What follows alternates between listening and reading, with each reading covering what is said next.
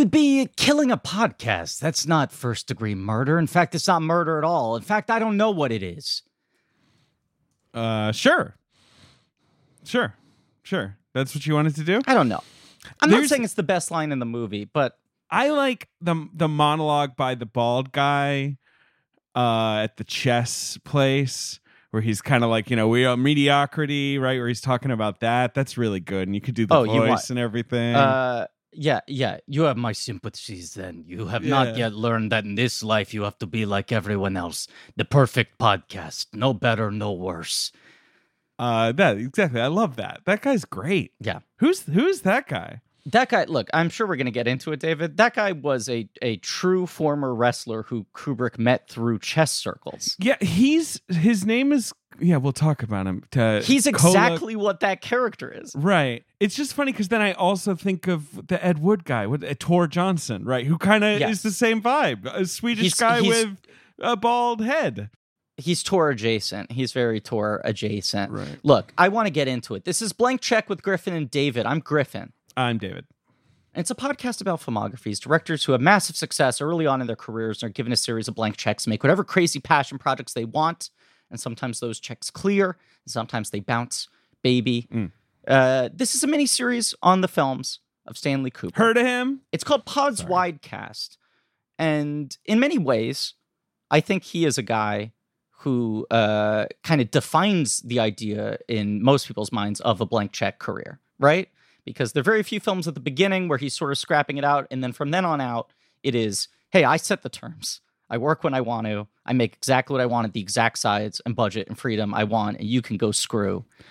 Yeah, I think I would say the only difference is he's right. He's just very unique in the control he exerted. We'll talk about this plenty. I'm saying it's the ultimate. It's the ultimate, right? It's the sort of the thing people would aspire to or whatever, right? When they want a blank check career, they're going, I wish I had fucking Kubrick levels of freedom. I guess so. What a ridiculous thing to say. Only Kubrick gets that. Of course, but many fools aspire to it. Right. Look, I want to bring our guest in. Bring him in. He's such a professional that not only has he not spoken yet, and I don't mean to call him out for this, he's been hitting that mute button on and off whenever there's a noise that might disrupt the audio. He's trying to give us the cleanest track possible. Because this guy, he's a comedian, he's an actor, he's a writer. But I think it's very important to say he joins a very, very small club in the history of Blank Check guests, David. Okay. Who are lead roles in previously covered Blank Check movies. That's true. In a wonderful film, in fact. We are speaking to the man who brought to life Remy the Rat in Ratatouille, one of our all-time favorite movies. And he's got a new movie coming out called I Love My Dad. Patton Oswalt, thank you for being on the podcast. Guys, thank you so much. Thanks for having me on to talk about Kubrick's The Killing. Look, there was some there was a lot of back and forth to make this happen. And in it, there was some confusion.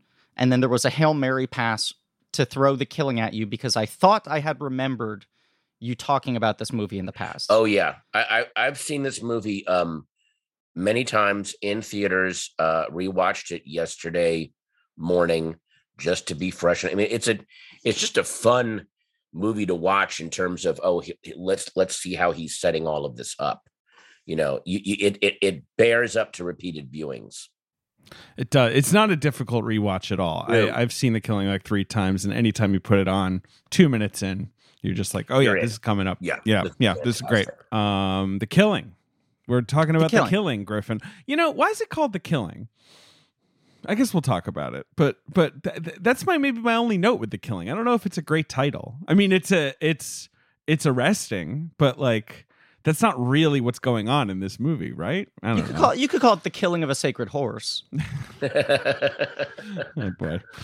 Because like the book had a different a Clean Break, right? That's what it's called. Clean Break. Yeah. Okay. That's that's a pretty good title. I guess that's not like the most thrilling title in the world. Well, this is okay. Look, we're going to crack open the dossier. JJ Birch, our researcher, put together a lot of stuff very quickly for this movie. But one of the things, Patton, I think that might be of specific interest to you One of the working titles for this film that he pulled up, because, well, with a lot of these noir films, they're picking names out of a hat, right? The studios, right? That's 70% of whether you're getting a green light or not, right? Give me a title that I can slap on a poster that will sell. The whole noir crime genre is, what are the words we can slap on a poster that'll get people to stop and come and look at it? Exactly. It doesn't even have to have anything to do with the plot. We don't care. Right. Let's go. Right. So if you have a good title, they might greenlight you on that alone. Yeah. And if you have a bad title, they're going to make you change it 3 weeks before the movie comes out to something. Of course they will. Whether or not it has anything to do with the movie. Clean Break was the name of the book. But one of the working titles that apparently was close to happening for this movie, I don't know if you know this, was Bed of Fear. Oh, my Lord. Okay. Well, now, Patton, one of my favorite routines of yours of all time is your extended riff on Deathbed, the bed that eats people. Yep. What you call, at the time, I think the worst movie you'd ever seen. Well, no, at the time I had not seen it. I'd only heard of it because it had just come out on DVD. I have since did a screening of it at the Alamo Drafthouse. Like, we're all going to experience it together. It was more about the idea that it was the concept for me that a guy came up with the idea for a movie about a bed that is possessed and eats people. And he finished the script and he finished the movie. Right. And all I can think of are all of the projects I've started and either given up on or they just didn't go anywhere. And that one made it all the way through. That is insane to me. At no point did he crumple it up and go, stupid. Right. No, come on. We're doing this. Right. Well, it's my two favorite parts of the bit are you saying, was he either just confident the entire time, or was there the moment where the doubt hit him and he worked through it? Either way is bad for me. Either way is very, right. It speaks badly of me and my follow through. If a guy either had 100% confidence or, like you said, had that crippling doubt, as you should have if you're working on something called Deathbed, and then he was like, no, I'm God damn it, I'm finishing this. My single favorite detail in that, though, and not to brag, but I have spent about 15 years working on some of the worst independent films of all time, just terrible projects that never should have existed. And you go into it, post that guy writing that script, the amount of work and time and hours and sacrifice that everyone else has to commit to make that vision a reality. Yeah. If you're on the crew of Bed of Fear, and it's the Stanley Kubrick guy's third movie, do you think you go, this thing's going to be a piece of junk? Do you think Bed of Fear is a title that would instill doubt in a cast and crew versus The Killing, where you're just like, I don't know, it's called The Killing, whatever? Bed of Fear, the problem with Bed of Fear is the word bed is in there. Yeah. And that just takes away any tension and excitement. Like, I'm sleeping. Yeah. Yeah, exactly. Like, bed. I should go home. Yeah. Like sofa of terror. Like, well, no, there's a sofa. I'm taking a nap. You've taken away all the tension. You can't have bed in the title. Bed of Fear also does not have much to do with this movie. It would also be somewhat more misleading than The Killing. This movie does at least have murder in it. Or death, at least. And also The Killing, there's an overall, like, this is what drives all these characters, the idea of like, we're going to make a killing here. This is going to be a killing. And that is like, it's like a double meaning. The title is almost the motivation for all the characters right there. You're right. I'm convinced. You're right. It's a good title. I mean, also Bed of Fear is a terrible title. So that's fine. Clean Break is fine. Clean Break is what they want to do, obviously. It's the One Last Job movie. They're all going to, or at least Johnny Clay is going to, he's going to make a clean break. I get it. But Killing works on a marquee. I mean, it's sort of what we talked about with The Evil Dead, where you're just like, I can't believe no one thought to put those words in that order on a poster before. And The Killing has been used so many times since this movie as a title. It's now just one of those titles that gets recirculated. Right. It's just nonstop. Yeah. It is striking to just put those two words, The Killing. Tell me more. Yeah. Yeah. Great move. Better than Bed of Fear. Oy. I made Bed of Fear. Don't you know who I am? I directed Bed of Fear. David, I love how much this movie comes out of Kubrick's chess life in multiple ways. Obviously chess is a bit of a recurring motif for Kubrick. Obviously, it's in lots of his movies, but he's a big chess nerd, especially in his younger years. So let me see. I'm looking at some of this sort of context here. Obviously, Kubrick worked at Look magazine, that's what it called.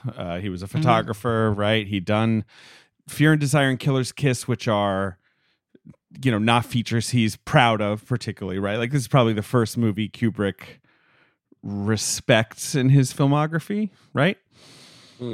Yeah, I would say he talks pretty, derisively about the first two movies. I don't know what you guys think of that. Fear and Desire, he kind of disowned as not a film for a while, and Killer's Kiss he's sort of treated as his warm-up, and this is kind of the first real film. Yeah, Killer's Kiss is kind of cool. I like that. It's a fun time. Killer's Kiss the stuff with the mannequins, and it's just great imagery. I don't know what he's worried about.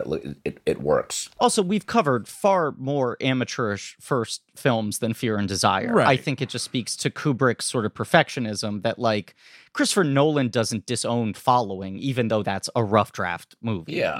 Sure. No, 100%. But so this movie is produced by James B. Harris.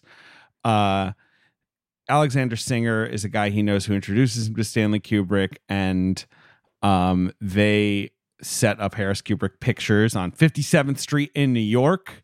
Harris claims he's the one who went to a bookstore around the corner and bought Clean Break. Kubrick says the opposite. But the thing I want to tie back in here is that Harris and Kubrick apparently really bonded over doing Washington Square Park chess. That was the formation of their relationship. Yeah. But Kubrick, I guess, had loved The Killer Inside Me, which is another Jim Thompson, which is a Jim Thompson book. Jim Thompson writes this movie, although he's actually only credited for the quote unquote dialogue. But so I guess like Kubrick kicks him the book and says, do you want to write a screenplay based on this? And apparently Jim Thompson had never written a screenplay before. He wrote the whole thing on legal pads, basically. And the screenplay was like, you had to like flip it topside rather than the usual left to right. So Kubrick, I guess, is the one who turns it into a screenplay, which is why he gets the credit. But what but whatever. Him and Jim Thompson are cool. Jim Thompson writes Paths of Glory. Like Jim Thompson's like a big early Kubrick guy. I've never read The Killer Inside Me. I saw the movie, the whatever from 10 years ago. Well, there's two versions. There's the Stacy Keach version. Yeah. And then there's the one that came out with Casey Affleck, right? Oh, yeah. Which was, it was like one of those sort of you can't believe how intense this movie is movies, right? It's so horrifying and chilling. I never saw the Stacy Keach version, and I've never read the book. I know the book is sort of a sort of crime classic, like because it's just so blistering. Have you guys read The Killer Inside Me? I read it in high school, and I don't remember a lot of it. I just do remember it feels immediately claustrophobic. I am slammed inside of this shell of a person, and now I have to walk around with this psychopath basically for a whole novel. That is an incredible way of describing, I think, the magic juice of most great noir of this period. Is just like these quick and dirty, you're just immediately slammed into an incredibly claustrophobic and bleak worldview. Yes. And it's just like a fucking kettle boiling of when is this going to pop and how do I stay in here? Yeah, exactly. But this book, they call up to try and get the rights. This is the one thing I forgot. And they were like, well, Frank Sinatra is like negotiating with us right now. And they were like, we'll give you $10,000 right away. So this was almost a Sinatra picture. Sinatra wanted to do this. Which, I mean, it would probably be pretty cool. I mean, it's sort of Dirty Harry was almost a Sinatra picture. And wasn't Die Hard as well? Isn't that a thing? Well, no, he plays the same. It's the same character from The Detective. That's in Die Hard. But they never offered Die Hard to Sinatra. They did offer Dirty Harry to Sinatra when it was called Dead Right. And it was going to be Sinatra as Harry Callahan. I need to film nerd correct you. Oh. He was obviously never going to do it, but something in the deal for when Sinatra had bought the rights to The Detective gave him right of first refusal on any of the follow-ups. Wow. So even when they set up Die Hard at Fox and had McTiernan and everything, they had to go to Sinatra and go like, obviously no, right? And he was like, yeah, no. But they did have to, before they could offer it to anyone else, say like, you don't want to play 80-year-old John McClane, do you? Let me tell you something, baby. These knees don't work like they used to. I just like imagining whoever the Fox exec was who was like, hey, Frank, I'm just calling so you can tell me to fuck off. Do you want to do a movie called Die Hard? He'll, fuck off. Okay, thank you. My job's done. So Kubrick, they write the screenplay with Jim Thompson. They go to United Artists, and United Artists is like, give us an actor. Jack Palance is someone they ask. And then Sterling Hayden gets into the mix. He likes the script. They bring him aboard. Apparently, United Artists wanted Victor Mature. Oh, they were mad about Sterling Hayden. They were like, yeah, I agree. No. Not a positive. You made a icky poo poo smell face to Victor Mature. I can think of no better way to describe it. Look, I don't hate Victor Mature. He's in one of my favorite noirs of all time. I wake up screaming, but he's not the best part of it. There's just something about Victor Mature, just for me as an actor, that is that weird little smile of his, and it just he has like the widow's peak kind of thing. He looks like an entertainer, right? I don't know how else to describe it. Yeah. He looks like he should be like, who's got a birthday tonight? Who's who's got a wedding? Like, he should be bringing on the acts. I don't buy him as a lead actor, even though he's great. And he's in Kiss of Death. He's in I Wake Up Screaming. But I just, David Thompson called him an uninhibited creature of the naive. That's a pretty good line. Sterling Hayden has that sort of poetry and that pathos to him. Yeah, I mean, Sterling Hayden he's a wonderful choice, but I can see him being an unsexy one, I guess. Like I don't know that he was the kind of star that United Artists is really. I mean, he had just been in like Johnny Guitar a couple years ago. He's in Crime Wave, obviously. That's where he plays Detective Sims. Shout out to me. God, he's so good in that. Apparently, he was in a movie in 1955 called Top Gun. Wow, it was a Western. But so they convince United Artists, let us have Sterling Hayden. United Artists puts up about $200,000. The budget went over to about 330. So. Harris had to kick in some of his own money at the end of the day. Because that was the thing, was like United Artists said, if you can get us a star, we'll give you the budget for this. And when they come back with Sterling Hayden, they're like, we'll give you half the budget for this. Right. Exactly. That's exactly how much we'll give you. There's a quote here, I like two quotes. James Harris said, I give Stanley a free hand to create and he leaves the money problems to me, right? Which I think this relationship defines Kubrick's approach to filmmaking from here on out. Yeah. Like Harris, for this movie and the next two, creates the dynamic that Kubrick then extends to the studios with every other picture he makes, which is just like, you got to back the fuck off. Yeah. And Harris sort of saw in this guy the ability, if he was given that sort of freedom, and got him used to that. The funny quote that accompanies this is Kubrick at the time saying, we want to make good movies and make them cheap. The two are not incompatible. So Kubrick's idea at this point is, I know what I do. I'm the guy who can make a movie with complete freedom as long as the budget is low. And then by the end of his relationship with Harris, he's like, but what if the budget isn't low? Right. I actually could do a lot more with more budget. I mean, this movie is compared, United Artists sort of compares it to Marty, which is around the same time where they're like, we can make low budget pictures that are A pictures that have like an A, picture quality, I guess is what they're trying to say.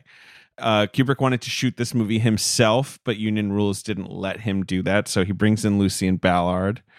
But they fought all the time, and one of the biggest things was those racetrack images that are right at the start of the movie, and they're all. Kubrick was like, I want to go to like the horses, and I want to get some like sort of verite footage. I want to get some like documentary stuff, and Lucien Ballard is like, no, I work in like studio sets with like lights. I don't know I don't know how that works. Basically, like it's.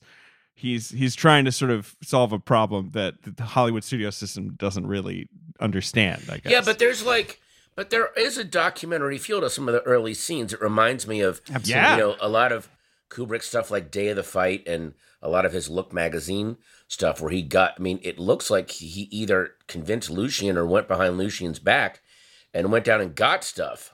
He went behind his back. That is what he gets Alexander Singer, who's the associate producer on this movie. He's one of Harris's guys who had worked shooting documentary stuff during the Korean War when he was like in the service. Wow. And he gives him a little IMO, I think.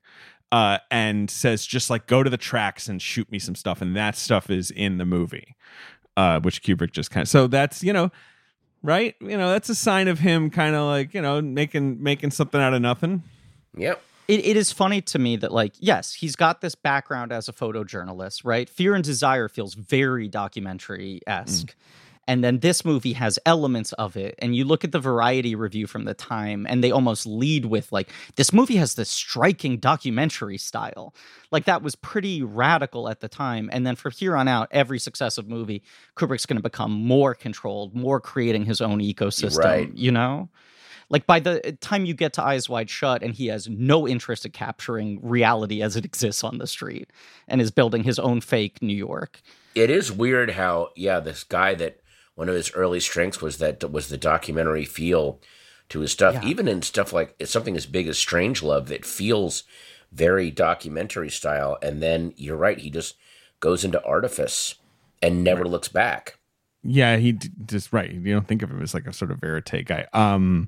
The other thing was that Kubrick wanted to use a really wide lens, and Ballard was like, that's going to distort the image. That's going to give it this kind of fisheye thing, which Kubrick was like, yeah, that's what I want to do. Like, yeah, dipshit. That's a cool idea. Like, right? Sounds fucking good. This is a crime story. I want to get into that. And, they so much of the stuff from the set of this movie is him fighting with Lucien Ballard over lens sizes and things like that. Lucien Ballard apparently at the time was married to Merle Oberon. Wow. So like, this is a Hollywood guy. Like, this is you look him up. He's a hottie.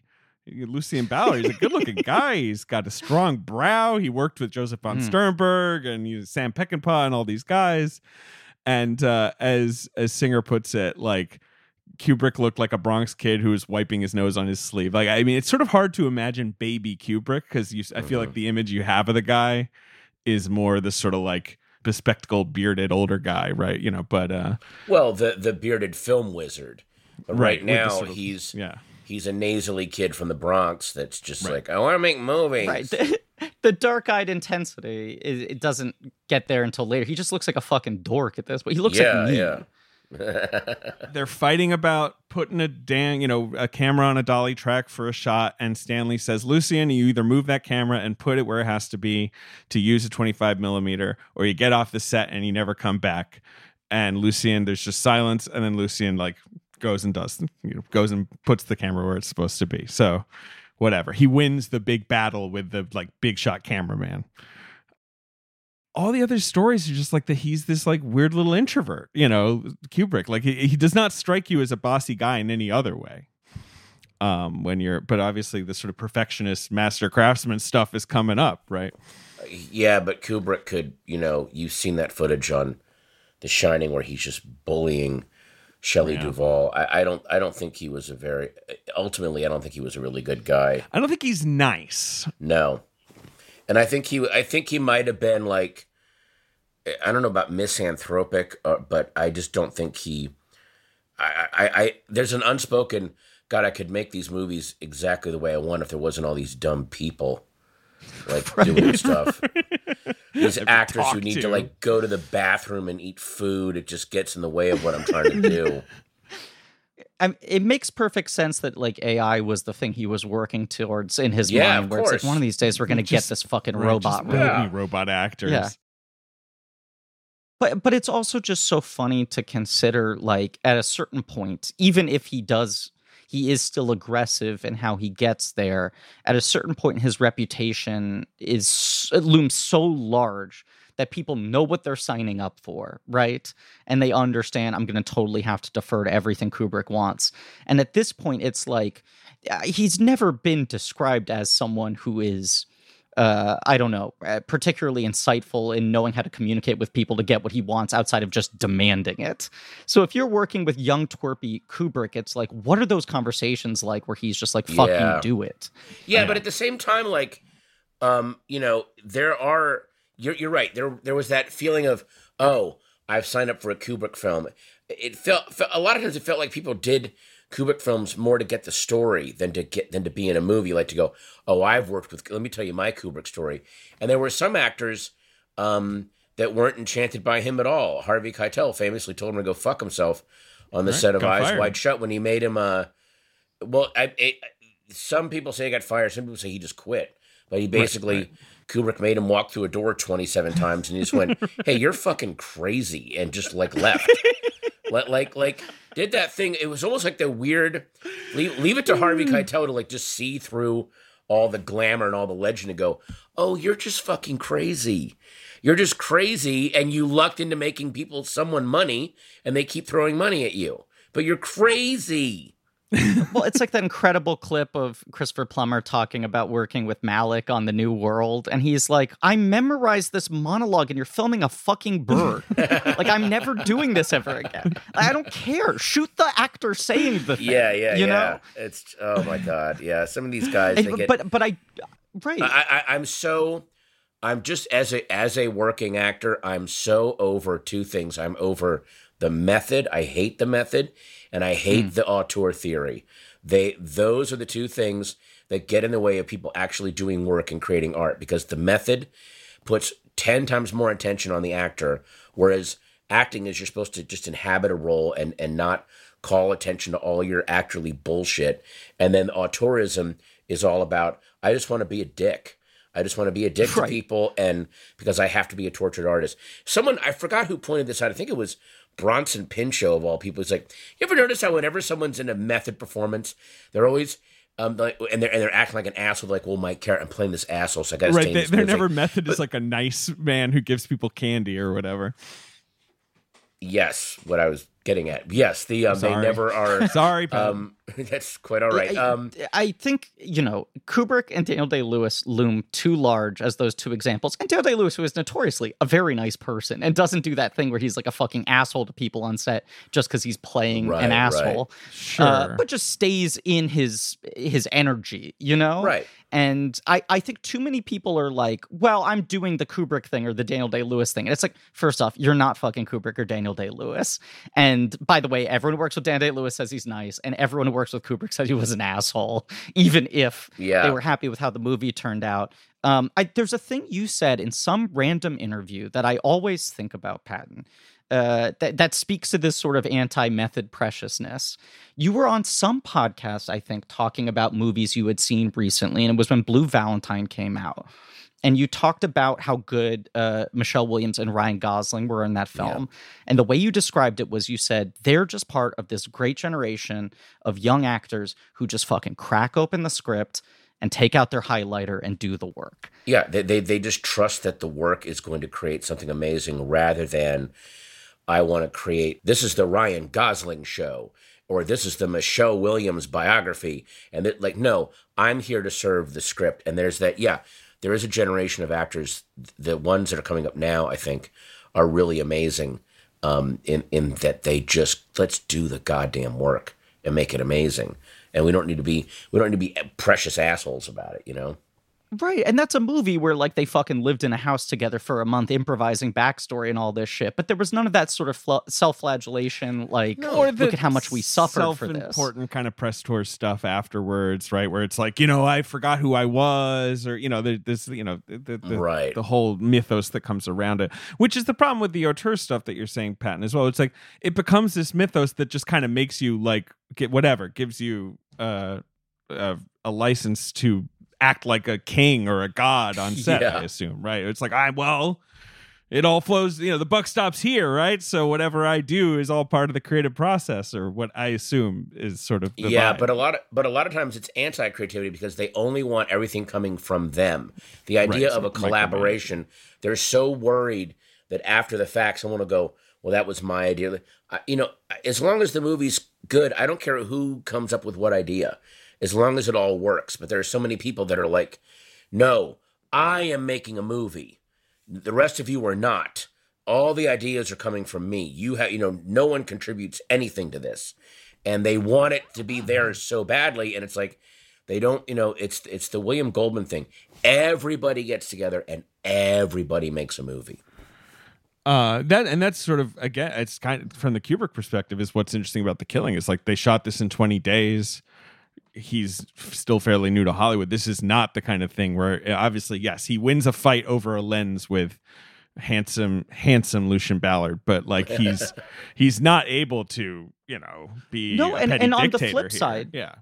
On the flip side, Patton, and you tweeted about this, but the Timothy Carey performance is someone doing something he absolutely does not want, that Kubrick was upset about, and Carey was fucking right. Yeah. And it also, by the way, it shows you how great Timothy Carey is on screen that Kubrick worked with him again after all of the tension that came out of this movie. And I remember I went to a screening of Crime Wave, this is years ago, and Andre de Toth, the director, was there and afterwards spoke. And people were, of course, asking about Tim Carey. What was Tim Carey like? So first, Andre de Toth does like a joke.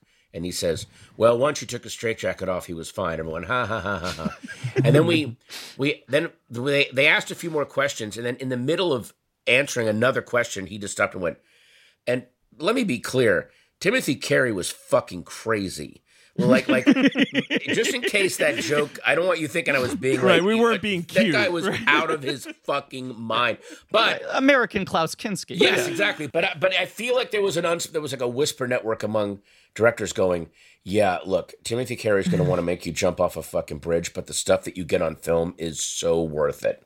He is just amazing. We were talking about how Coppola uses Sterling Hayden. He wanted Timothy Carey too, right? He wanted Timothy Carey to play Luca Brasi in The Godfather, which makes sense. Like, he's scary looking.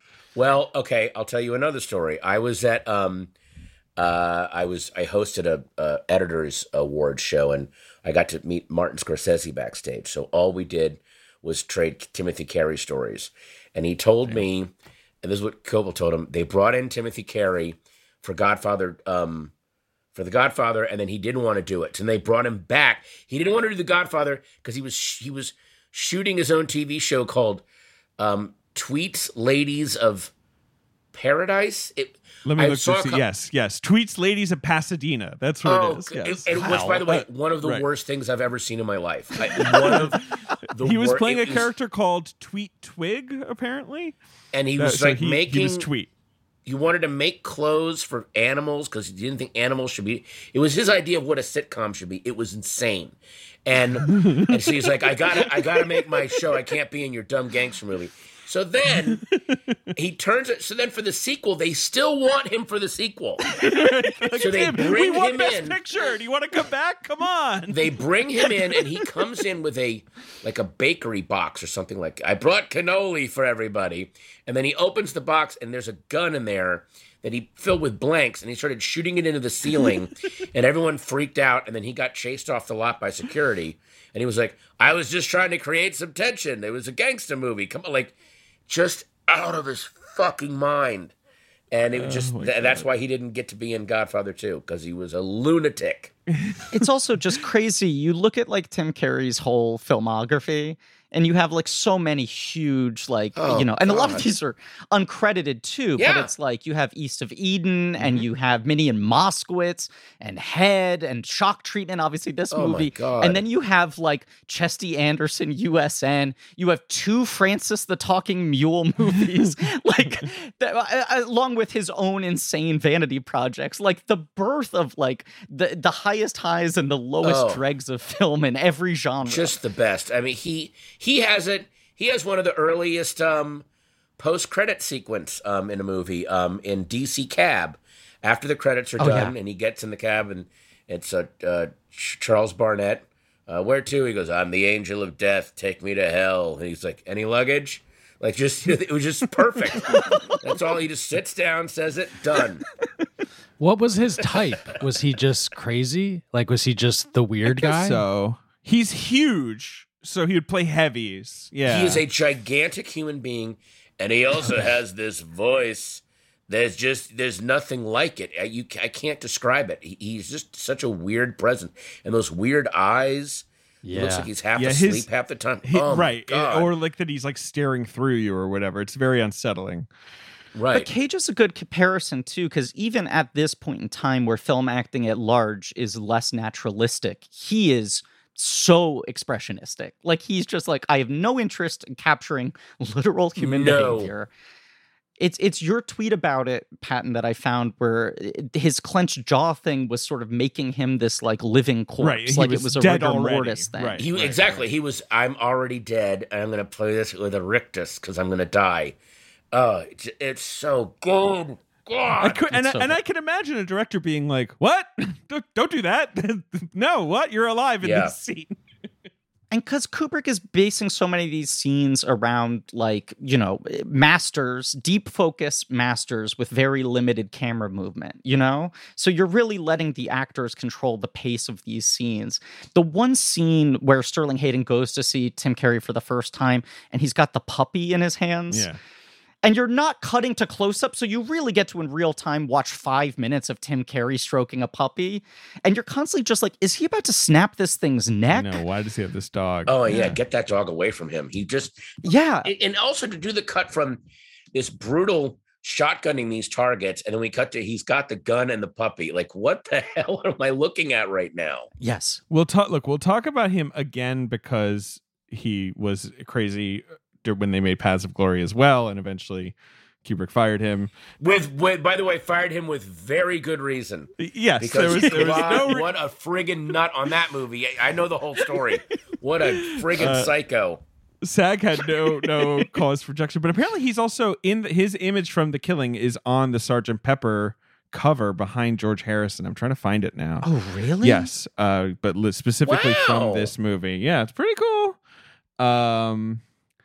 Can see on outtake photos. All right. Okay. So I may not have made the final cover, but anyway, Timothy Carey, he's great, but everyone in this is great. Not just him, right? Like there's not really a false note here. No, every performance is so fantastic. Even, someone like Elijah Cook, who at that point had almost become like he was his own genre of person, and he finds different levels for his character that normally is outside of the Elijah Cook kind of oeuvre just amazing. God, he's so good. I feel like usually like post Maltese Falcon, he would play psychos, right? He would play like very creepy guys most of the time. Yeah, This is him more in like sort of sad, lonely, pathetic mode. Like it's sort of lateral from that. But I mean, I love him so much in the Maltese Falcon. What Marie Windsor is the one who totally grabbed me watching this. Yeah,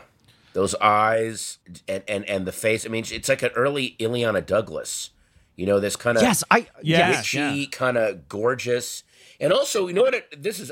I'm not saying this to be glib or dismissive, but she and Elijah Cook Jr. in this, you know what it feels like to me? Though that whole part of the movie feels like if the Safdie brothers adapted the Lockhorns comic into a movie. Like it's so just truly trying to kill each other. Yeah, really actually trying to kill each other. Well, there's something like she was very tall. And her career was always hamstrung. She was too tall, sure. She was like 5'9". Rarely having leading men that were her size. Yeah. And mostly needing to do performances where she was like crouching, where her ankles and knees were pulling like triple duty and shit. And this movie allows her to kind of be tall because she needs to have such sort of dominance over him physically. Right. He has to be this weakling. But the other thing is...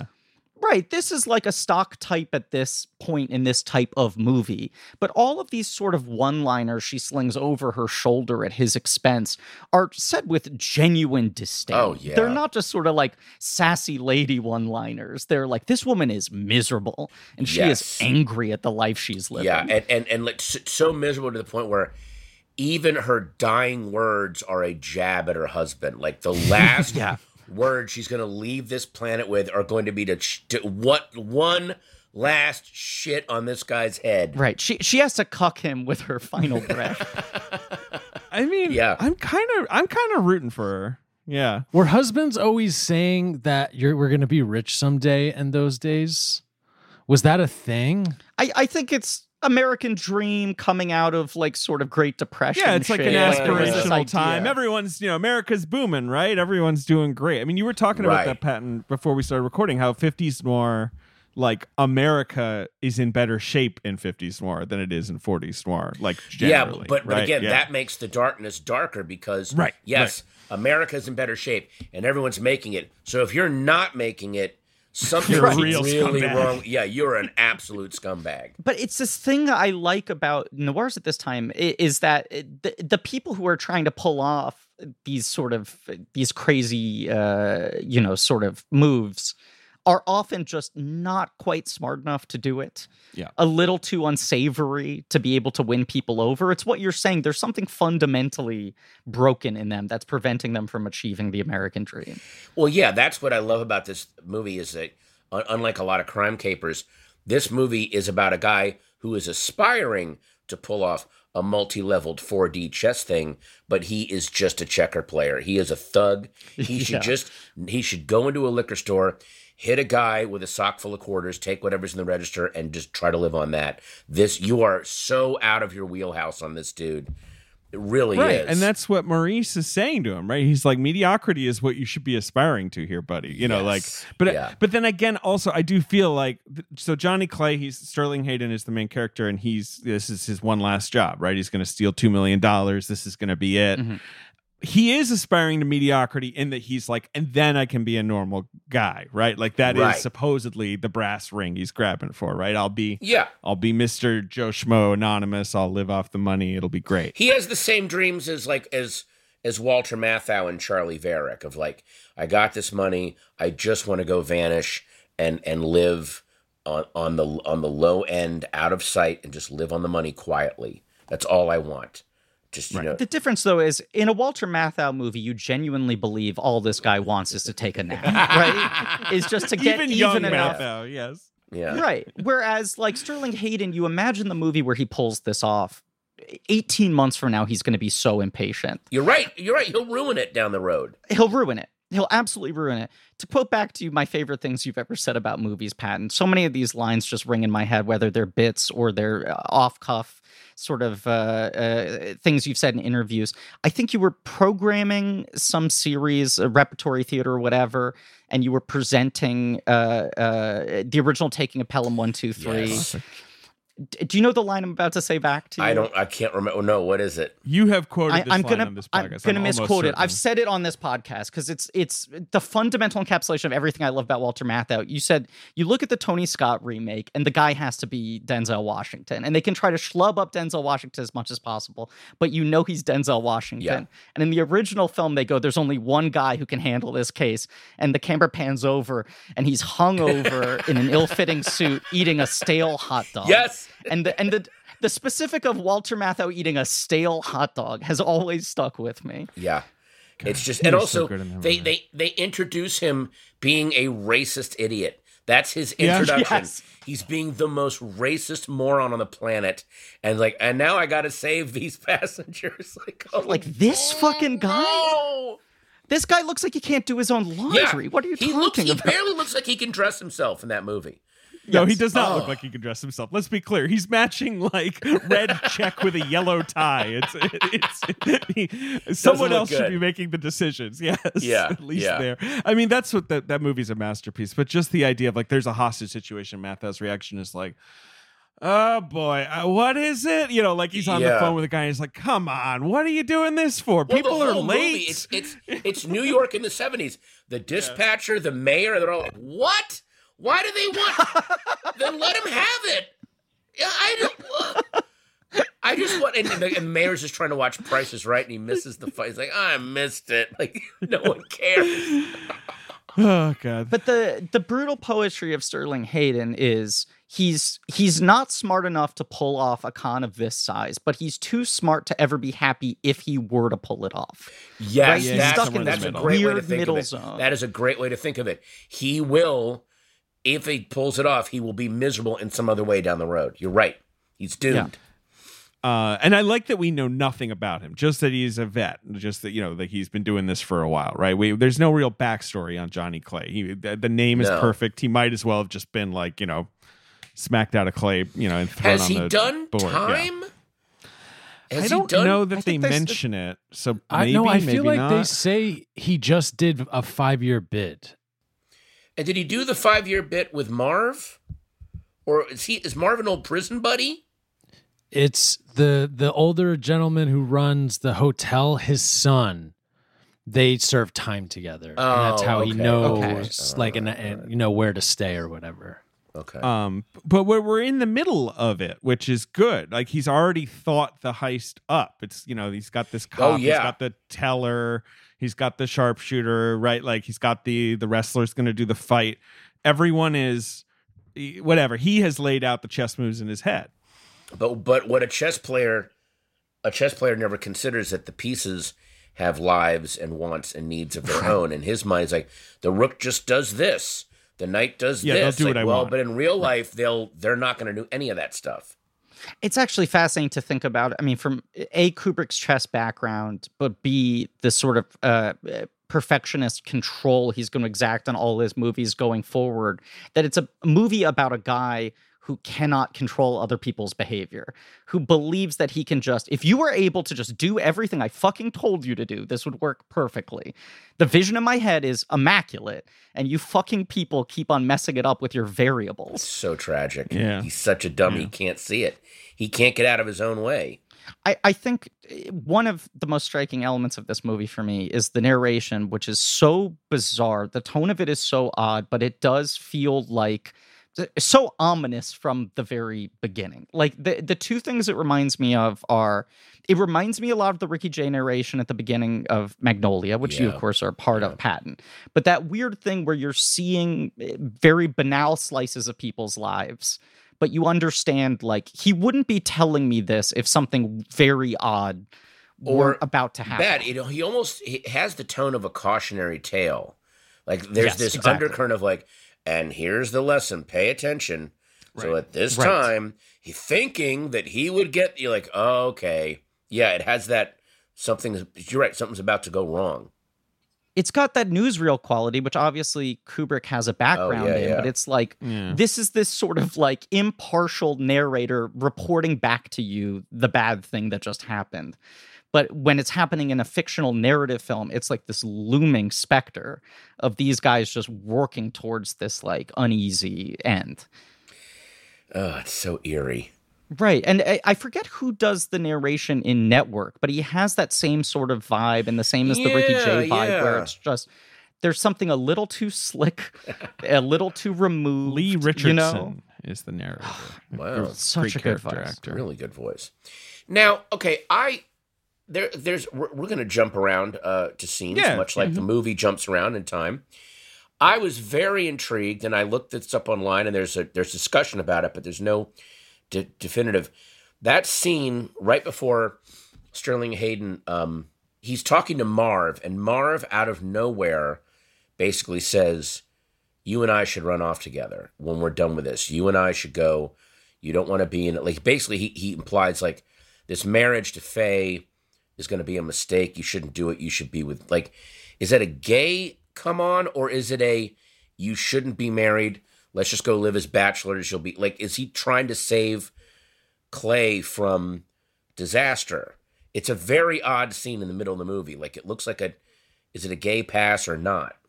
It is interesting. It is, especially since Faye is supposedly the motivation for all of this. It's right. Like, I'm getting married. I need to go straight. This is going to set us up. Like, so you'd think that would be a positive. Right. But is it you wouldn't be happy with her truly, or is it you would be a piece of shit to her? Don't fucking subject her to that. You're right in that, like, most of this movie is fairly clear cut. It's an economical movie. Like, scenes like that, and then the later scene with Maurice ruminating about mediocrity, those are scenes where you're like, there's a million different readings that I can, come up with off of this. Like it's interesting that's, the little sort of ambiguity that Kubrick is sprinkling into a fairly straightforward heist gone wrong thing. Maybe he's just trying to save that poor woman from being Faye Clay. It is like not a great name. I don't know. It's not as bad as Victoria Mature, maybe, but it's close. I am now going to rewatch this scene. It's an amazing scene. It's really weird. I mean, not to jump ahead, but like the moment where Johnny refers to Faye as his wife to airport security, and Kubrick shows you her face reacting to that. Like, they're not married yet, but he's essentially like, well, this is my, like he's presenting the sort of like, the future that they want together. Like, you feel for her. Like she's still in it at that point. Like, she still wants that to be the result. That luggage scene is almost the most brutal scene in the entire film. Oh, God, yeah. Because it's long, too. It's like the manager comes in, you're like, oh, this is going to turn this around, and it doesn't, and it's... Well, also because they did that great thing, the manager's being so helpful. He goes, well, that's no problem. And you think, oh, wait a minute, so he's going to let him bring it on? He's like, we'll just cancel your flight and we'll get you... No, wait, no, that's not like... It's just... Right, they're not being jerks, yeah. No.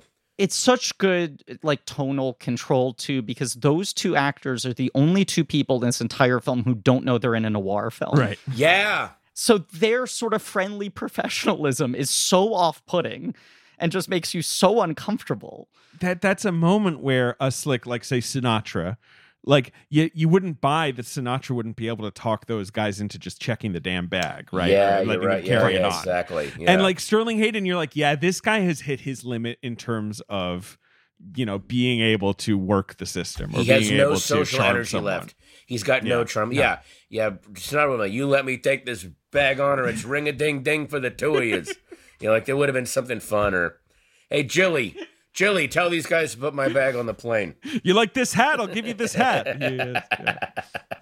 Not only that, but Sterling Hayden would probably have an easier time if the guys were being aggressive with him. Right. If they were like, excuse me, sir, you cannot. Right, because then he's big, he's scary, he's got a face like a tombstone. Right. Like, he's, right. Yeah, but, right. He'd give him what for. He's not good at like, oh, Jesus Christ, can I talk to your manager or something? I just need to get the fucking bag on the plane. Like, he's not a good Karen.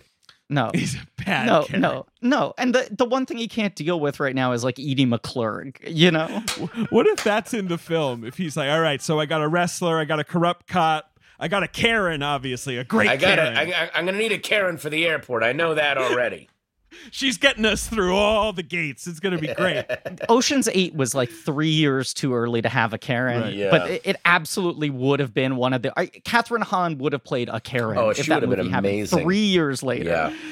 She's just... What do we need? We need her phone is immediately open. She's like, I'm filming all of this. What's your name? A pickpocket? A Karen? Don't hide your badge. I want to see your name. So there are other scenes we want to get into in particular, like a lot of the early part of this movie is set up, and then we are just delving into the inner lives, I feel like, of all these characters. Briefly. I mean this movie has one of those stories I love where like they shoot it this way, they edit it this way with the sort of jumbled chronology, they test screen it. Or they show it to the studio. The studio's like, this is too fucking confusing. Edit this in the right order. They test screen it, and the audiences hate it even more when it's in the right order. So they're like, fuck you, I guess turn it back. I mean, this must have been kind of a revolutionary thing for the time, I guess, doing stuff out of order. But, it also just shows you how not just random, how random life is, but how the most seemingly insignificant things are what cause the biggest disasters in real life. The little puppy getting loose, the bad marriage that leads to the guy telling his wife what's going on. Like all these little elements keep going back and forth that I think the messing around with time really puts you in that mindset of I have no control over anything, even though I'm trying to impose control. That's why I think the narrator is so ironic. He's coming back in and saying what day it is, saying what time it is. It doesn't matter. It doesn't matter. This is all going to end in disaster, But that's how it's in Johnny Clay's head, right? He's like, this is clockwork. I've done well. Every piece is arranged. And then we're just watching slowly as we're like, well, no, he doesn't actually, like you're saying, he has no control over this, or he doesn't have enough control over this. And he's only going to get someone like Elisha Cook on board because Elisha Cook is an unstable person. Like, right. That's how you're going to, convince someone to join you in a scheme like this if they have their own hardship. And jumbling it that way and having the narrator, this weird, impartial, voice up in the sky, being the one who explains it to us and dictates the order of it, kind of like turns setup into punchline. because you're sort of filling in the blanks in your head noir style of like, okay, what's the windup of this? And when it ends up being such a kind of banal, small thing, it feels even more absurd that it's escalating to this point, you know? Or how these things are ultimately undone. Yeah. I mean, it's also that moment when I think even Sterling Hayden, when he sees the money on the tarmac blowing away, when he goes, what's the difference? He's like, I was never, ever even close to having this thing succeed. It was all an illusion the whole time. If I could be undone by that, if I could be undone by a fucking, and then, like... it's like, it's so minor. The guy doesn't even crash. He just sort of, like, makes a slightly hard turn, and that's it. The suitcase is open. Yeah, slightly. Can I just say, Marie Windsor's character, that her boyfriend is called Val Cannon. That is just a perfect name for a boyfriend who's cucking poor Elisha Hook. Vince Edwards is the actor. He's best known for The Devil's Brigade, I feel like. Yeah. Well, also very well known for Murder by Contract, which was a huge influence on Taxi Driver. Like, which is basically such a good movie. Yeah, but all of the scenes where he's just like alone and working out in his hotel room and exercising, that's all Travis Bickle. And like that movie, I saw that because Criterion did that Columbia Noir collection a while ago, and I remember I watched all of those. Yeah, and that was one of them. And that's like, that's even later than this, like 58 or something. And that's one of those things where you're like, Jesus, this is chilling. Like, this is unsettling. Like, this doesn't feel like a lot of earlier noirs. Like, this is kind of just. Yeah, like, icky, which is cool. Like, there's not much attempt to win us over. Right. This is, and it's in a different way for different reasons, but this is one of the noirs that feels the most modern to me, and I don't say that as it doesn't make it better or worse, even though I think this is a phenomenal film. But like, a lot of times when you're going to noir, what you're going for is the evocation of that very specific feel and the style of that moment. And something about the pacing of this movie, the sort of briskness of it, but also that the sort of disorganized narrative and all of that. Yeah. And there's a modernism, I think, to the performances in this, which is probably what Kubrick was trying to push towards. Yeah, but as you said, Griff, they edited the movie as we know it.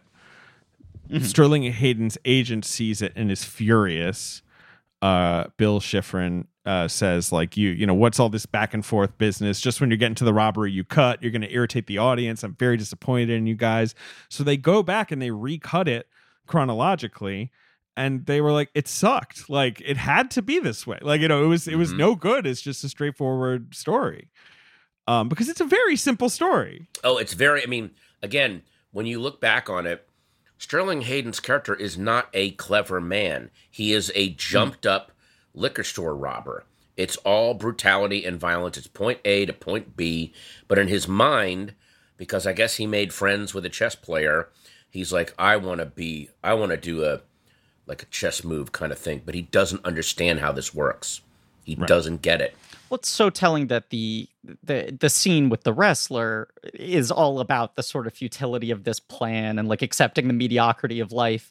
Here's the one guy who understands the chessboard, like literally and figuratively. Yes. And he's being recruited just as a physical muscle literally to just punch. Create distraction. He can throw a punch though where 3 people will fall down from one punch. Like that's he can clear whole units essentially just by swinging his arm. It's funny how overthought this plan is, though, that he's like, I need 2 distractions going on. I not only need a horse to get murdered, but I need a wrestler to get into a fist fight at like the fucking collection. And also, booth. by the way, wouldn't a horse being shot at a race make everything that happened around that horse being shot very suspect, and they would double check everything about like that you're putting so much more attention on yourself, especially the odds-on favorite who's like the part of his whole plan is like this horse is going to have such a commanding lead that when you shoot it, all the other horses behind are going to trip over it and knock down. Yeah, the fight in the bar, he's drawing too much attention to it. I would not do that were I Maurice. I would decline. No. But also, here's my other question. You're right, Maurice does have a head for chess, and he seems to understand that, but chess doesn't translate to real life. So why does he go in on this plan? And what is the letter that he wants the cashier at the chess place to deliver? If I'm not back at 6:30, make sure, is that to his son? Who is that to?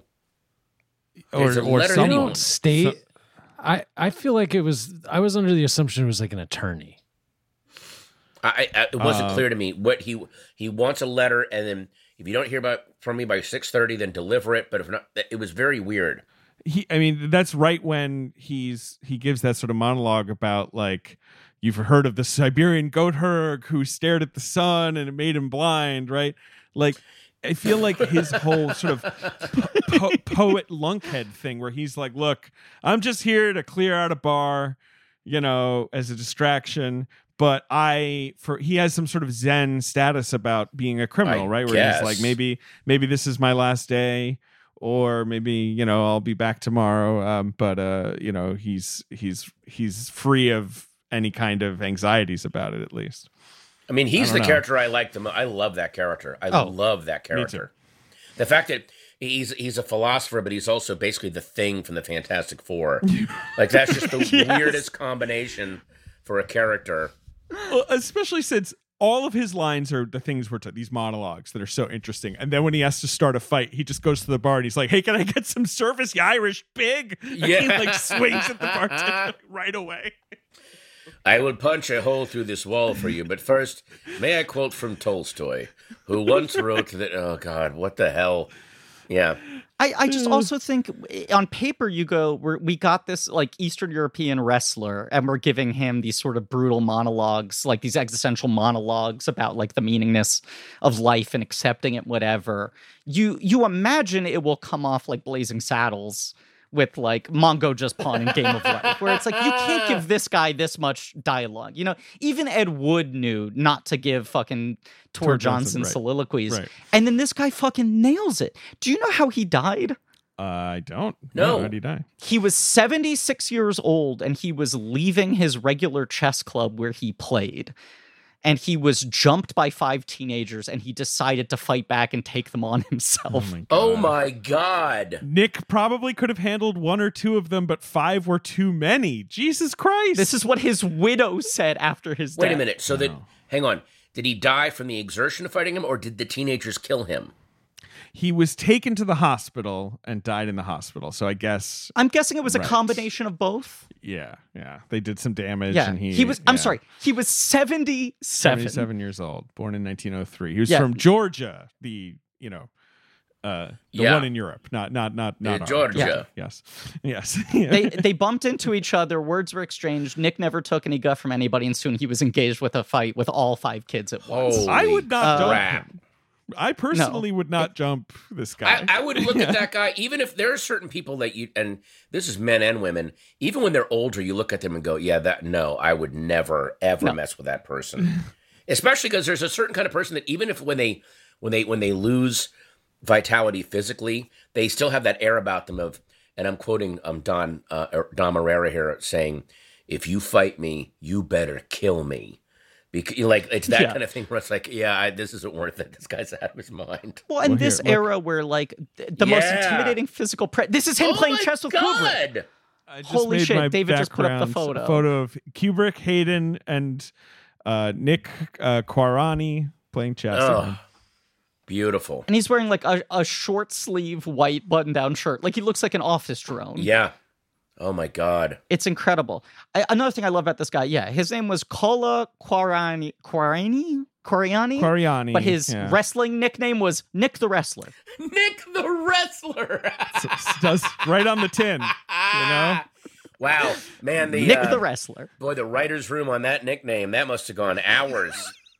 So hang on, give me some work. What does he do? He's okay. Does he have a first name? Nick. Okay, I'll get back to you in 4 hours. I'll have something for you amazing.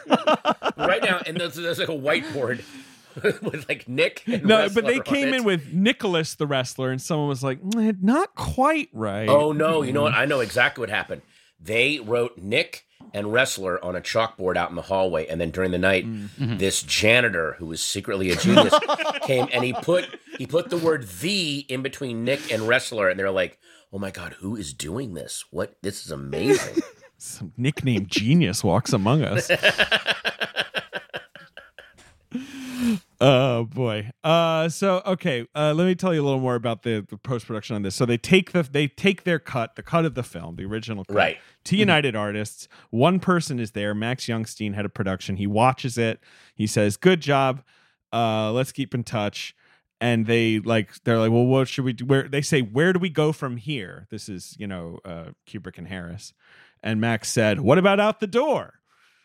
And Kubrick said, "Well, you have other producer filmmaker teams. Where would you rank us with all those people?" And Max said, "Not far from the bottom."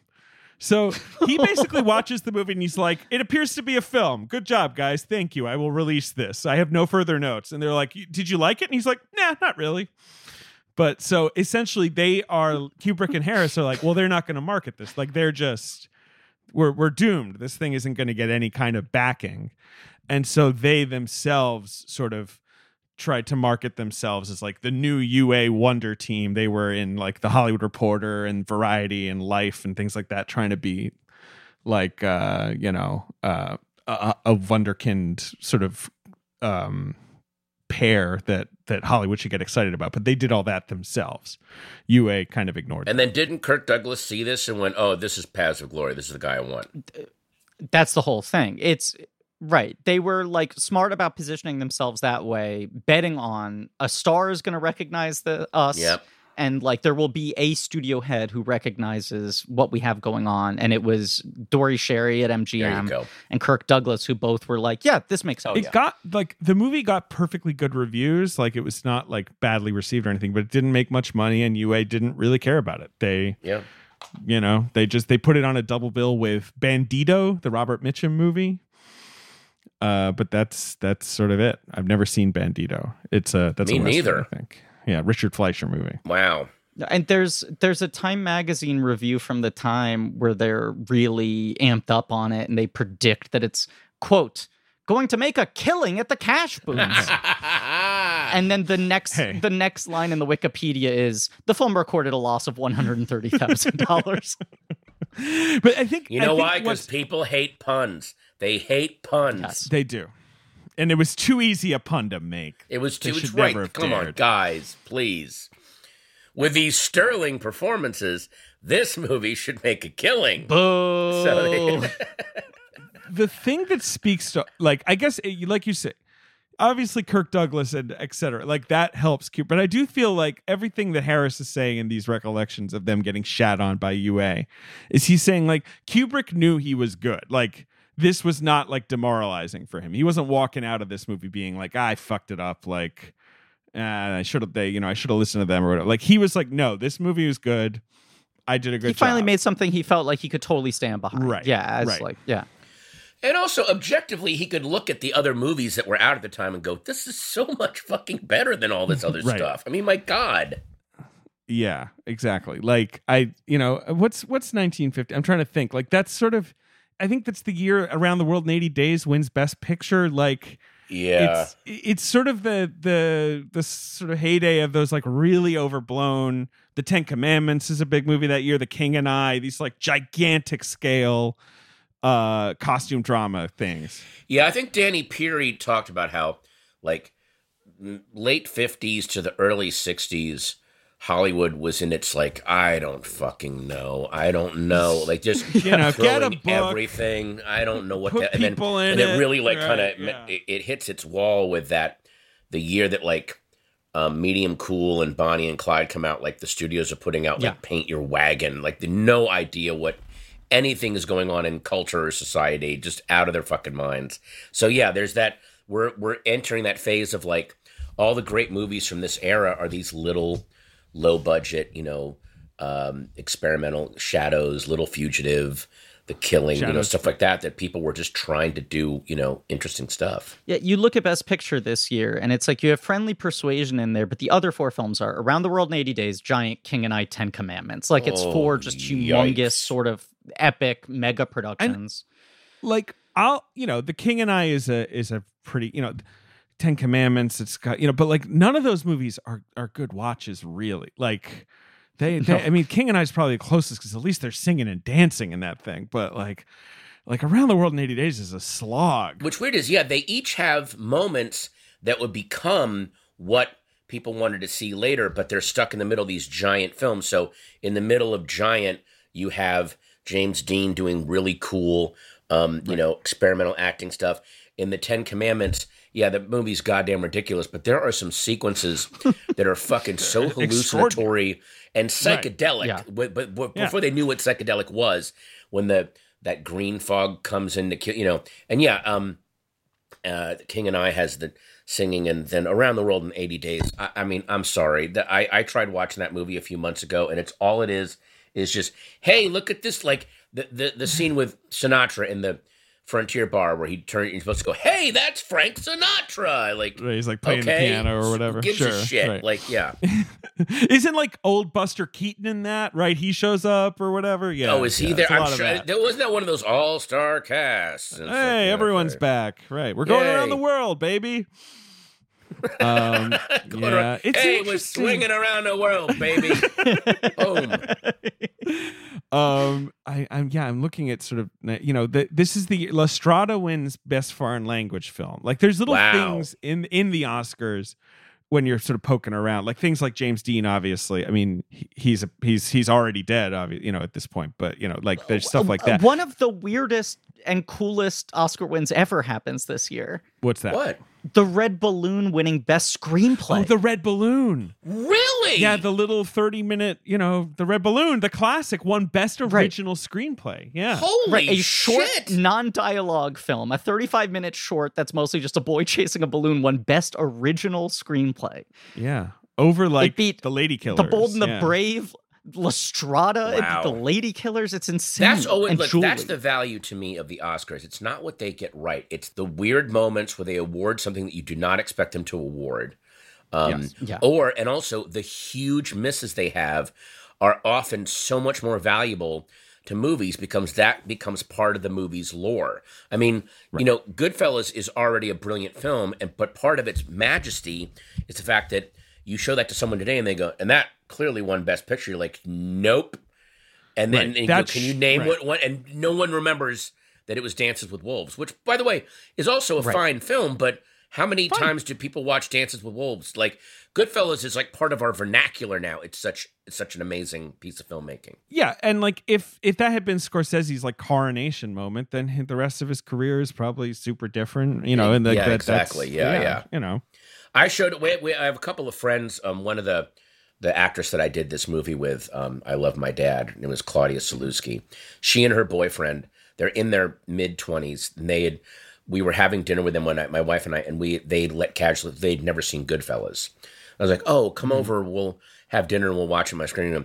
Watching two people in their mid-20s experience Goodfellas for the first time, which is a movie that was made before they were born, and they're like, it felt like that movie was over in 10 minutes. Like, I couldn't believe how propulsive, and there's no CGI, it's just performance and filmmaking and writing is keeping me glued to this screen. That movie it was just amazing to watch them experience it. Was there any moment where they were like, oh, I knew that? Like, it's always fun to watch a film that has fully entered the cultural lexicon with someone who doesn't know maybe that it's coming, right? Like some line or something. The How Am I Funny scene, the How Am I Funny, you broke your cherry, apparently, because the guy is a musician and he's heard that amongst other musicians, like, oh my God, I just signed this deal with Warner Brothers and they totally fucked me over. Oh, you broke your cherry. Like, welcome to the world. Now you know how shitty everything is.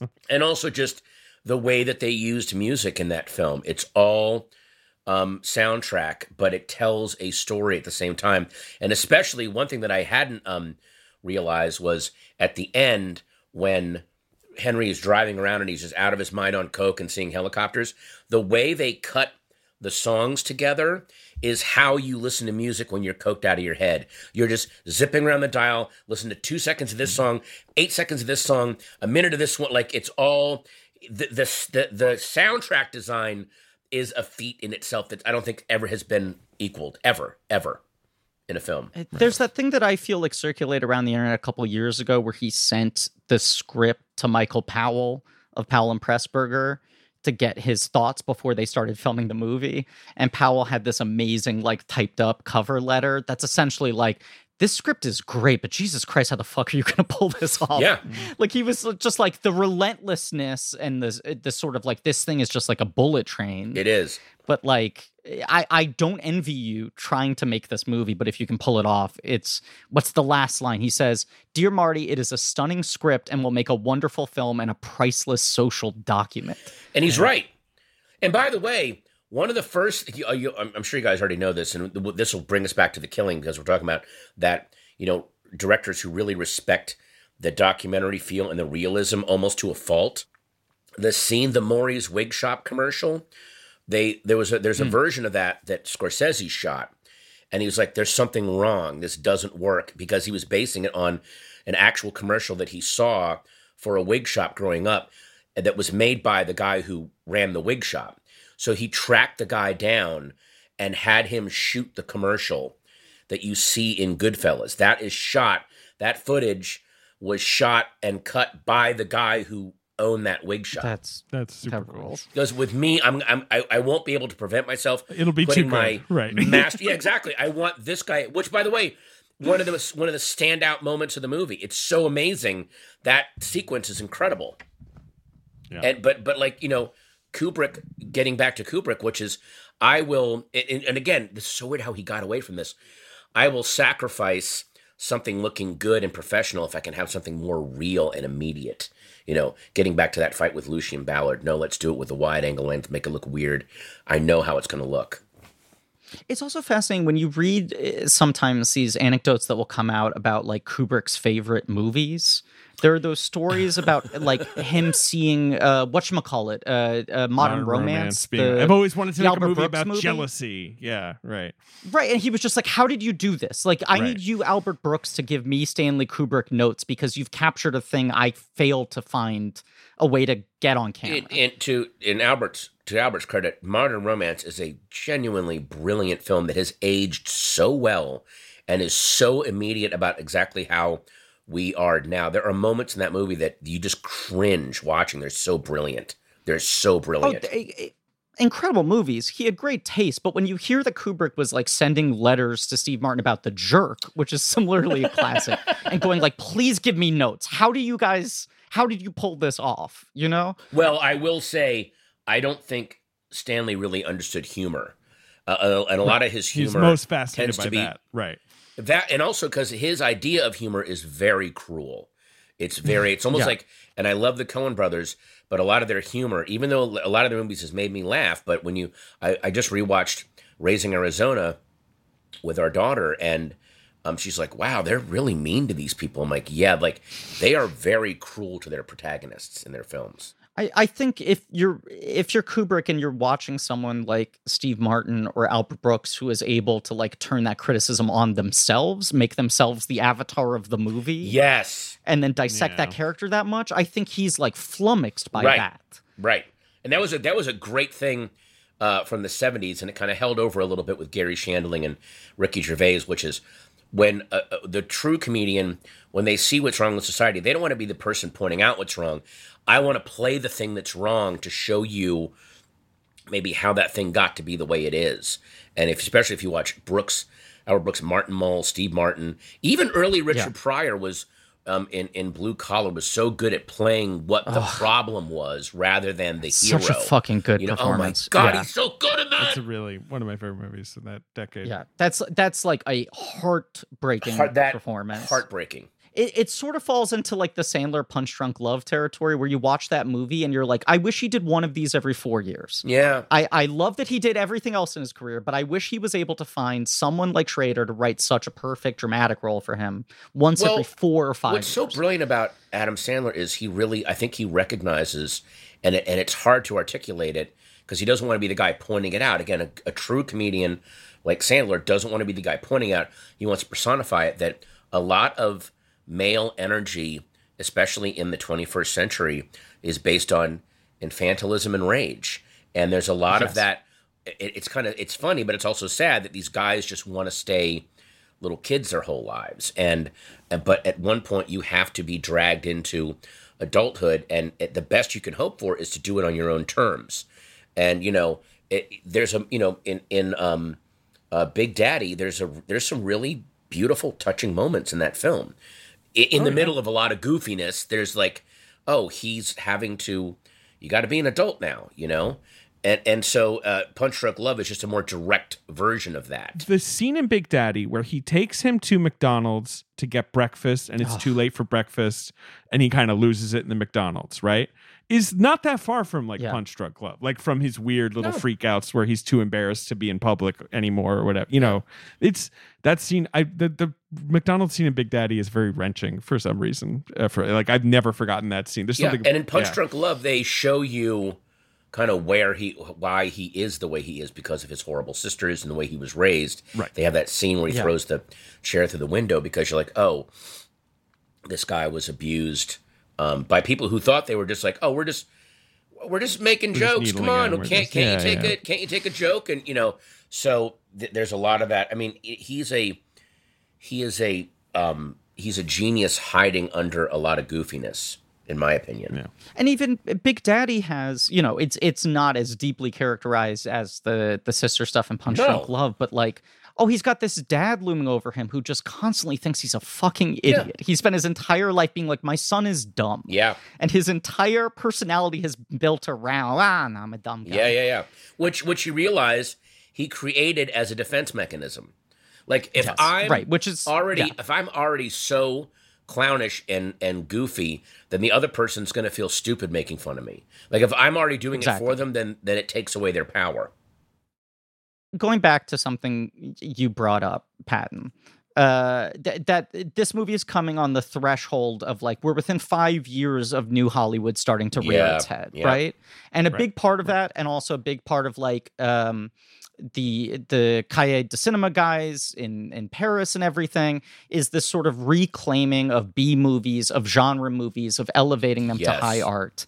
And this movie is in this very weird position where it's like a kind of, it is like a psychologically lofty B movie.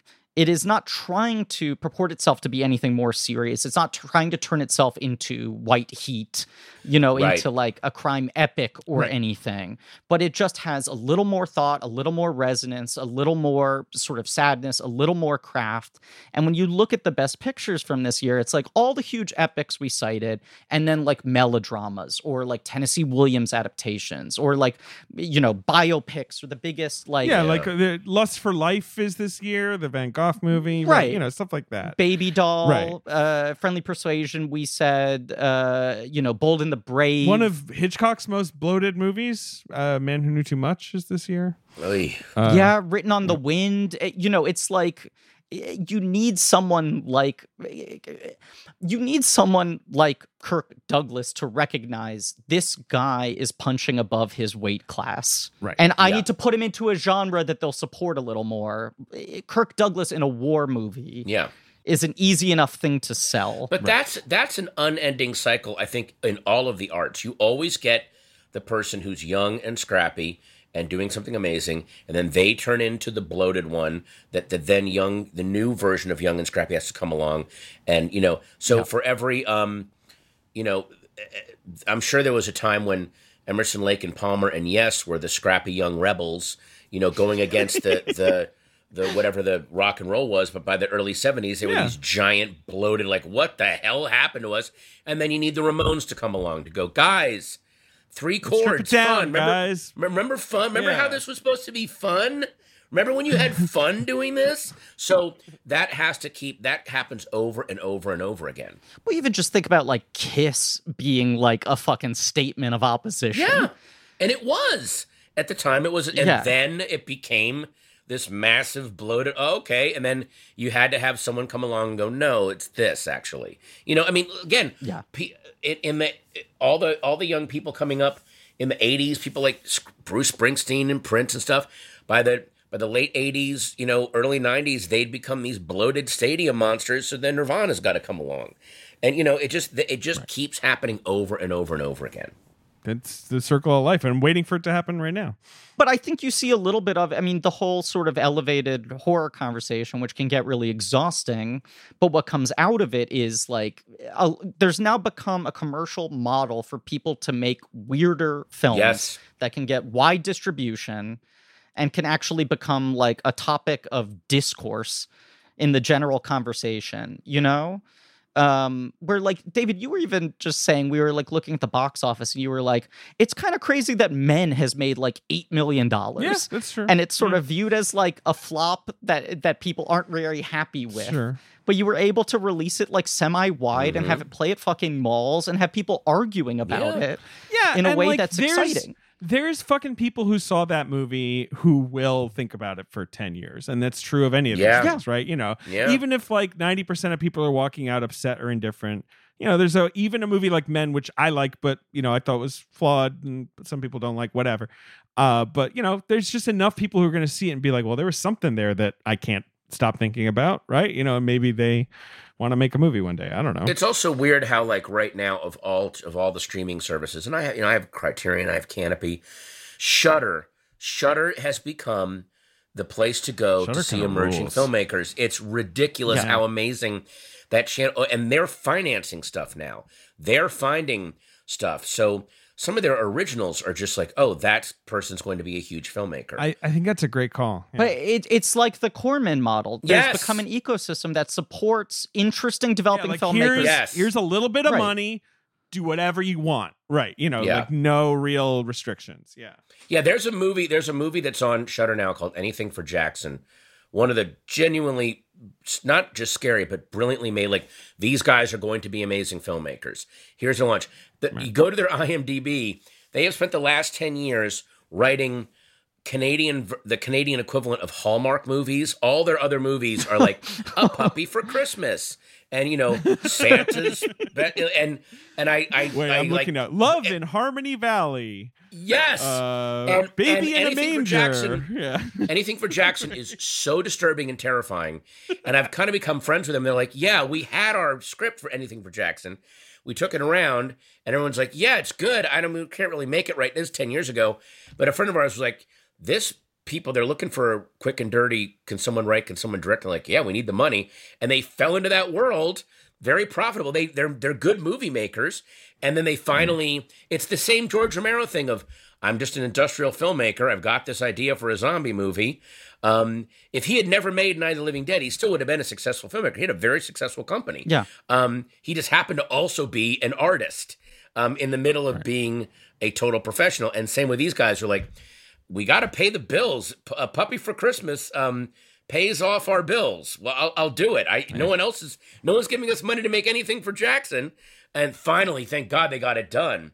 You know, it's amazing. I love stories like that. If all you're looking to do is get a screenplay produced and have that experience and that credit, I think strategically the smartest move you could make is writing a TV Christmas romance film. Why not? Yeah. It's just like 60 of these are going to get greenlit per country per year. Right. By the way, Stephen King regularly reads and recommends romance novels because he goes, romance novelists know how to tell a story and keep you moving through it. Even hit the beats. Just here we go. And he reads them to remind himself, wait a minute, get rid of the bloat. Let's tell the goddamn story here. Yeah.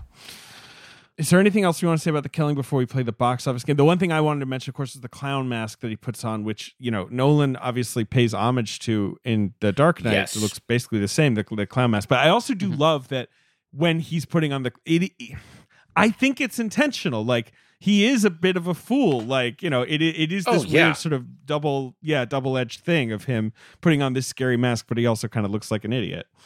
The last thing I'm going to mention before I hop off, because I know this is a big controversy, and I'm still not convinced. I'm sure you all know is Rodney Dangerfield in this film? There's that big question.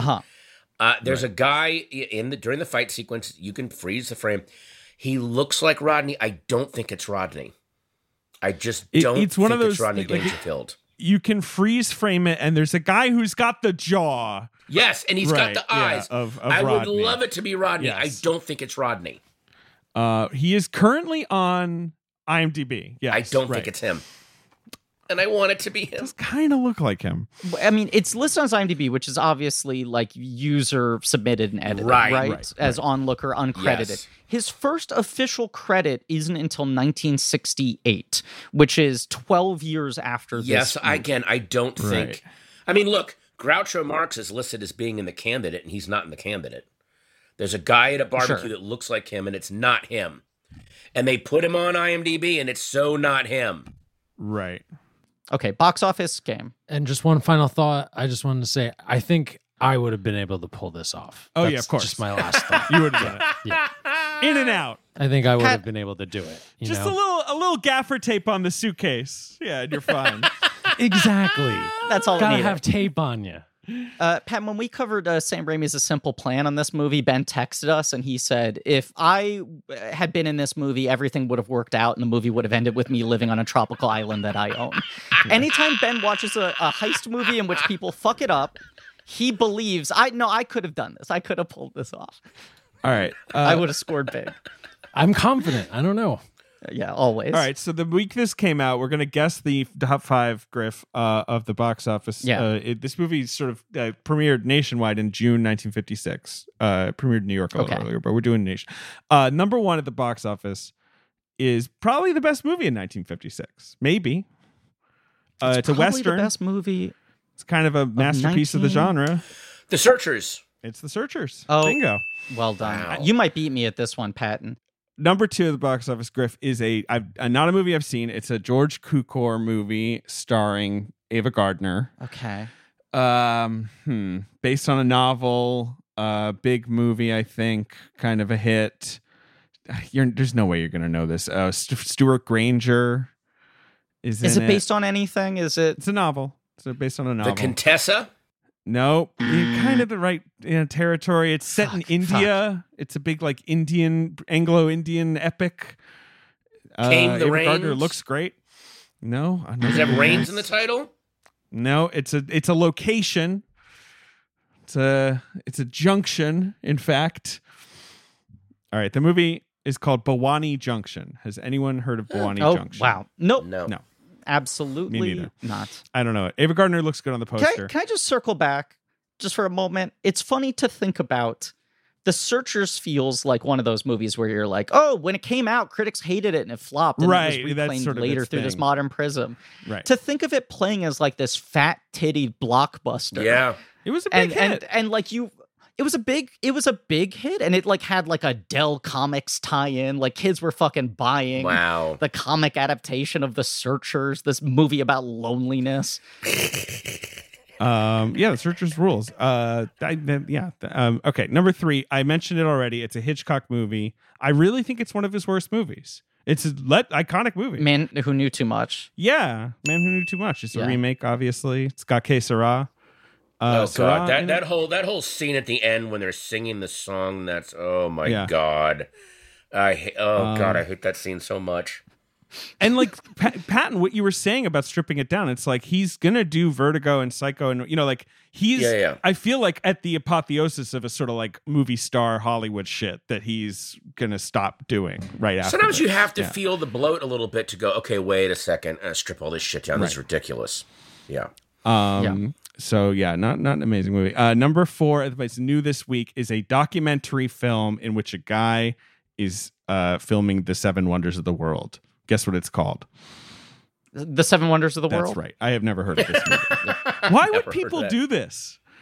It's a 2-hour movie. It's just a guy like the pyramids. I don't know. Like he's just going around. You know what? Back then, it was a fucking novelty. It wasn't easy to travel. So like a guy made a movie where he went and took pictures of them. I'll go look at those pictures. And people still couldn't get over movie cameras. Like the idea that it's like Everest, you're going to watch moving pictures.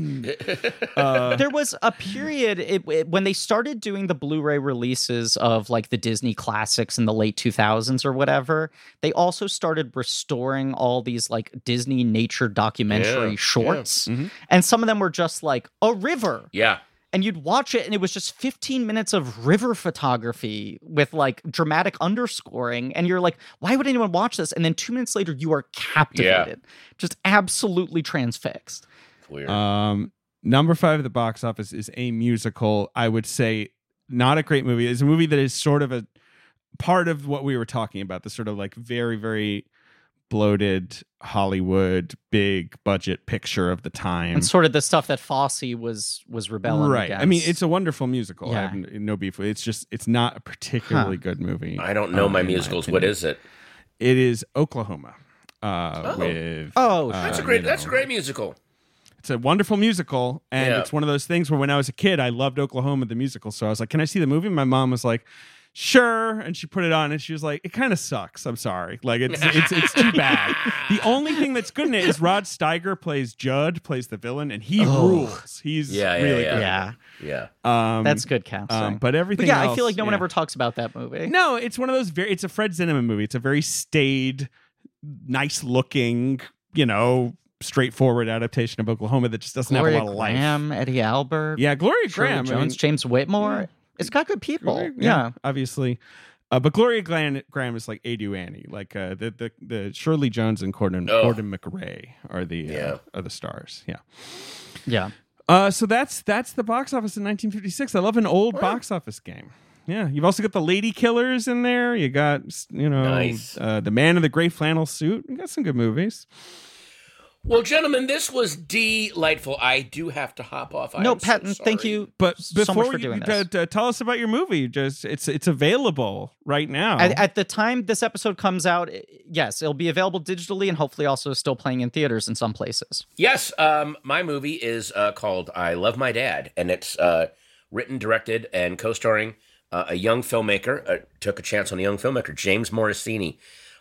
Just an incredible talent. And basically it's about a real thing that happened to him in real life. He had kind of disowned his dad and blocked him on all social media. So his dad created a fake Facebook profile of a hot girl to catfish him so he could stay in touch with him. But he ended up falling in love with the girl. And it is a hilarious, dark cringe fest. You will absolutely love it. It's streaming now on Apple TV. It's still in some theaters. Definitely. I really, really think you'll like it. I'm very excited to see it. Yeah. Thanks for coming on the show, Patton. Oh, guys, thank you so much. Thanks for having me on. Down the road, in the future, there's some other big movie you want to do a deep dive on. I'm happy to do it again. This was great. Oh, okay. Absolutely. Yeah. You got it. No, you've been a dream guest for so long. If any of our listeners have not read Silver Screen Fiend, it is clear that you're the same sort of compulsive, obsessive thinker about all of these movies and watcher. Addict. Yes, let's just say addict. Come on, why? Don't dibble dabble. Addict. No, but that book is about you kind of finding a healthy relationship to movies after years of true crippling addiction. Crippling is the right word. Oh my God. Yes. Wow. Thanks, guys. But you've always been a dream guest because of exactly what happened, which is what I always imagined would happen if you came on the show, is all these sudden jags of all three of us going, that reminds me of this movie. Do you remember this thing in that person's career? That's what I love the most about this kind of stuff. I love it. I love those weird, the weird connections. Best shit in the world. We will bug you to come on again sometime. Let me leave you guys with one more Timothy Carey story that someone told me. Please. Okay. Please. Timothy Carey was originally cast on Laverne and Shirley as Squiggy's dad. What? He was going to play Squiggy's dad. Oh, boy. But he got fired. Sure. The first day, I was having lunch with Michael McKean. I go, why did you fire Timothy Carey? He's like, we didn't want to fire him. We wanted Timothy Carey so badly, but he would not stop farting. His whole thing was... like on command? Just no, not even. He's like, his whole philosophy was, the minute you have to fart, you should immediately fart, like for your health. Like he was all about that. Never hold it in. Really. So he would sit there and goes, what's the policy on breaking wind here? And then people like, well, we get too late. And he would just kind of go like this, and they're like, okay. And then after the first day, I think like Penny and David Lander they were like, we got to get rid of this guy. He's out of his fucking mind. And they wanted him so badly. But another actor came in to play Squiggy. But originally he was cast to play Squiggy's dad, and he got fired for farting. That is incredible. And now a new aspiration for my own career. That's the limit I want to test. Fart whenever when you feel it. If you feel it, fart it. Don't hesitate. That's going to be my new like Brando-esque test for directors I'm working with. If you feel it, fart it. Yeah. Thank you so much again for being on the show. Thank you. Everyone check out I Love My Dad. And thank you all for listening. Please remember to rate, review, and subscribe. Thank you to Marie Barty for our social media, helping put the show together. Leigh Montgomery, The Great American Novel, for our theme song. AJ McKeon and Alex Barron for our editing. Joe Bow and Pat Reynolds for our artwork. You can go to blankcheckpod.com for links to some real nerdy shit, including our Patreon page, Blank Check Special Features, where we do franchise commentaries. And I think at this point, we've finished up Batman and we're moving on to the Roger Moore Bonds. That's right. Ooh. Yep, having fun. So look for that, including what I'll just tease is, I think, a very exciting Kubrick-themed plan we have for Talking the Walk later this year. And as always, I still cannot believe that David jumped on Patton's telling of the Bronson Pinchot joke. I'm sorry. I violently refuse any apology for that. All right, fine. I'm proud of myself.